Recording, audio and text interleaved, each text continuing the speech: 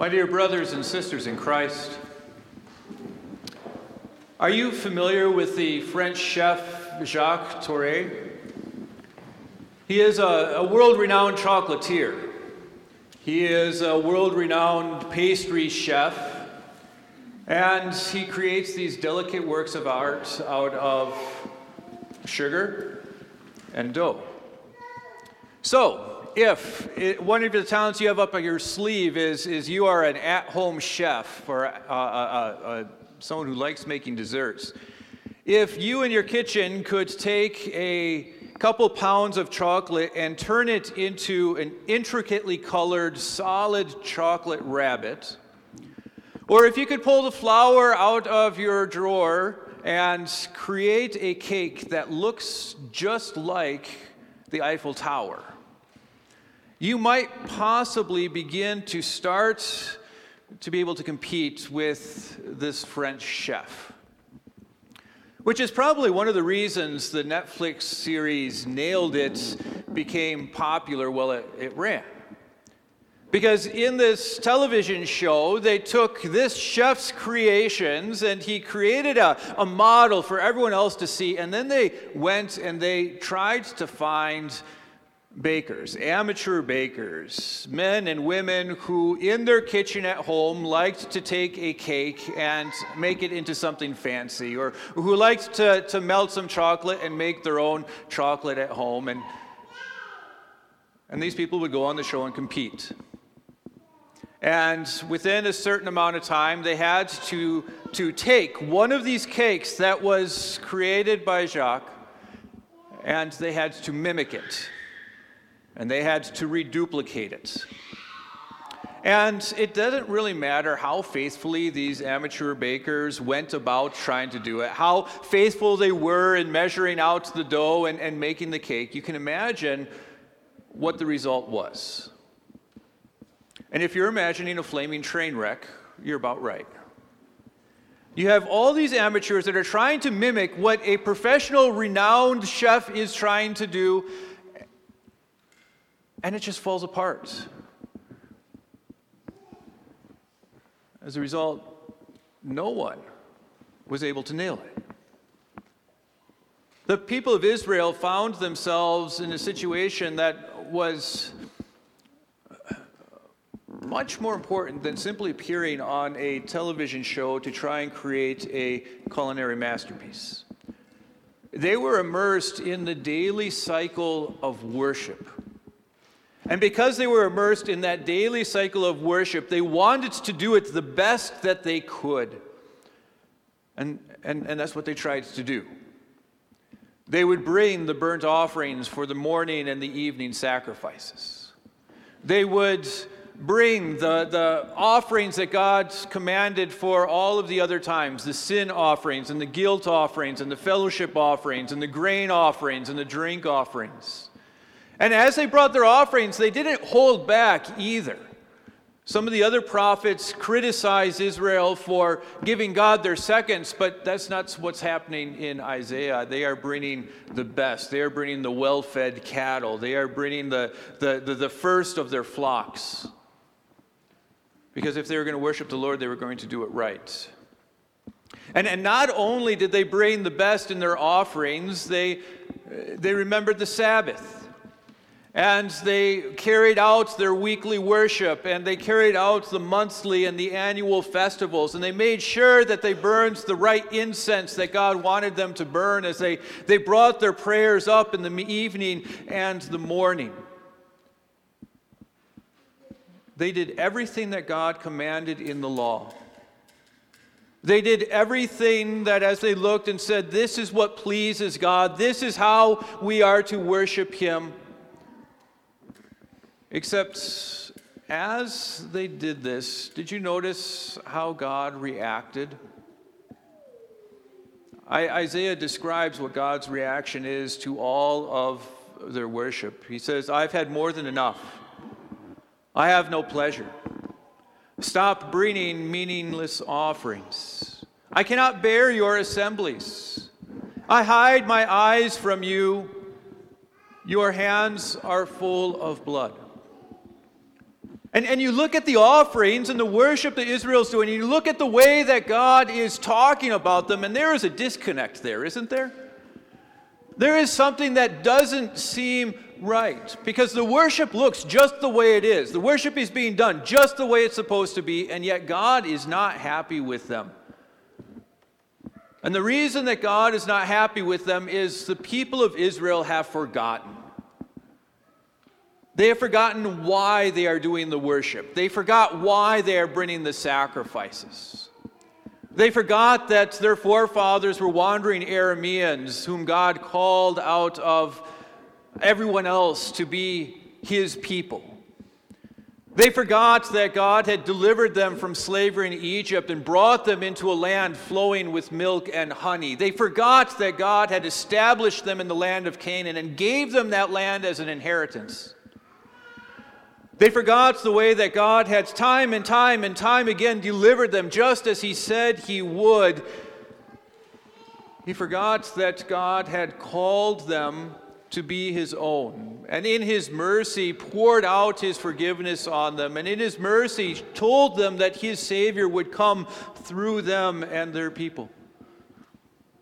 And forgetting all those things, they started to focus on their worship the same way that their pagan neighbors carried out their worship.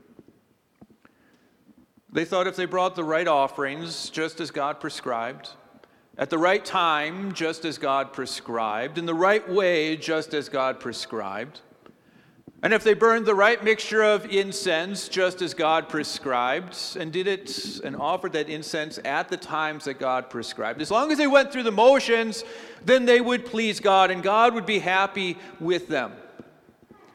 And if they could please God with what they were doing, and if they could please God by going through the motions, then maybe God would be satisfied with them. And maybe they could coerce God into doing what they wanted him to do at the times that they wanted him to do it. And so Israel tried to mimic the worship that God had commanded, and they discovered that they were ending up with a cake that looked like a burning train wreck. Because Israel forgot the most important part of their worship. They forgot that their worship was a response to the mercy that God had already poured out on them, and he had been pouring out on them since the day of their forefathers. They simply went through the motions of worship and thought God is satisfied with that. And because they thought God was satisfied with that, their confidence and their trust shifted away from God and what he had done for them, and their confidence and trust began to rest on what they were doing for God. As long as we do the right thing, God will be happy with us. Except God isn't interested in just going through the motions. God wants the heart. And God wants the motivation of the hearts to be pure. The people thought they could keep the Sabbath just by bringing the offerings. God wanted them to keep the Sabbath by keeping it holy. And they weren't doing that. And God demonstrates that they weren't doing that as he lists the catalog of his evidence, the proof that they were not keeping his Sabbath holy. They were not listening to him. They were not taking and trusting in him and bringing that into their lives. He described how they were doing wrong, how they were abusing justice, how they weren't standing up for the oppressed, how they weren't looking out for the widows and the orphans, how they were trusting in their actions as they brought their offerings to be enough instead of placing their trust in God and his mercy. And as we gather today to worship, and to bring our praise to our God, Isaiah's condemnation of God's people, that can give us pause. Because today we gather to remember the Sabbath just as God commands. And we gather to keep that Sabbath holy just as God commands. And Luther describes that in this way. He says, we keep it holy by not despising preaching or the word, but regarding it as holy and gladly hearing and learning it. You see, worship is not simply a box that we are to check each week. It's not a box where we sit there and say, oh, I worshiped today, now I'm good for the rest of the week. And our prayers are not a prayer where we check it and say, oh, I did my prayers today, now I'm clear, I can go about and do whatever I want. Our worship is a testimony of the faith and the confidence we have in God's mercy, a testimony for how that faith and that confidence carry into our everyday lives. And yet, even though we know that our worship, it starts by fleeing to the Word and fleeing to what our God has done so that our eyes might delight once more in His mercy, it's very easy for us to start to slip into just going through the motions. It's very easy to view church as this thing that I have to do on Sunday morning. It's very easy to sit there and rest your comfort on the fact that I said my prayers when I was supposed to say my prayers. And what happens when we try and turn our life into a mimic of what God has commanded? What happens when we rest our confidence in the fact that I'm saying my prayers at the time I'm supposed to say my prayers? What happens when we sit there and say, I've gone through worship and I don't remember anything that happened, but at least I was there? Well, then our worship also becomes like that cake that's trying to imitate what God has done, but has turned into a burning train wreck as well. But lift your eyes to what your God says to you. Come now, let us settle the matter, says the Lord. Though your sins are like scarlet, they shall be as white as snow. Though they are red as crimson, they shall be like wool. You see, we can't create anything ourselves that comes close to the perfection that our God demands. We can't rest our confidence in what we are doing for God. And so God steps in. And God does what we are unable to do. God willingly takes His Son and nails His Son to the cross. And then God willingly takes our sins and puts them on His Son as His Son hangs on that cross. And through His Son, you become as white as snow. And as we worship, that is what our eyes are drawn to. The fact that God has taken us and He has made us white. The fact that He has removed our sins from us and He points us to His Son. And God's action on our behalf changes the way that we look at worship then. Blessed are those who hear the word of God and obey it, Jesus tells us. Isaiah said it a little differently to his people. Stop doing wrong, learn to do good. You see, when we keep God's mercy as central in our lives, when we keep our eyes focused on Christ, that naturally flows into the way that we carry out our lives, into every aspect of our lives. You see, as we talk about our worship, we're not just talking about what happens in these walls for an hour on Sunday morning. As we talk about our worship flows into or out of these walls and into the hallways of our life on Monday and Tuesday and Wednesday and Thursday as well. Our worship continues throughout the week. And our worship continues as we faithfully serve as stewards of the mercy that He has given us. And Isaiah paints a picture of what that worship looks like. He says, defend the oppressed, take up the cause of the fatherless, plead the case of the widow. And these are rather broad brushstrokes that he uses. And sometimes we discover the opportunities to carry out these broad brushstrokes in our own lives. Just last week, we had the encouragement from the Haven Project to take an opportunity to help those who are orphans or help those who are in need, because it's an opportunity to allow our worship to flow into our actions for one another. Or as we were reminded last week, continue to do good to all people, especially to the family of believers. But sometimes we also need to pause and we need to look at how these broad brush strokes that are described can become a rather intricate and detailed brush stroke within our lives. Because as we look at our lives, we don't find ourselves interacting with orphans every day. And we discover that there's times where our opportunity to stop the injustices in the world are rather limited. And while we know widows, we may not have the opportunity every day to assist or to help those widows who are in need. But we do see our spouse, and we do see our co-workers, and we do see our children, and we do see our neighbors. And as we look and see them, we see opportunities where we can lift them up as well, where we can help them in their time of need.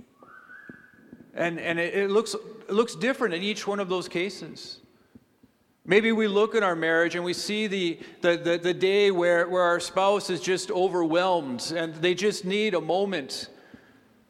And it's an opportunity to take the rest of the family out and give your spouse an opportunity for peace and quiet to collect themselves.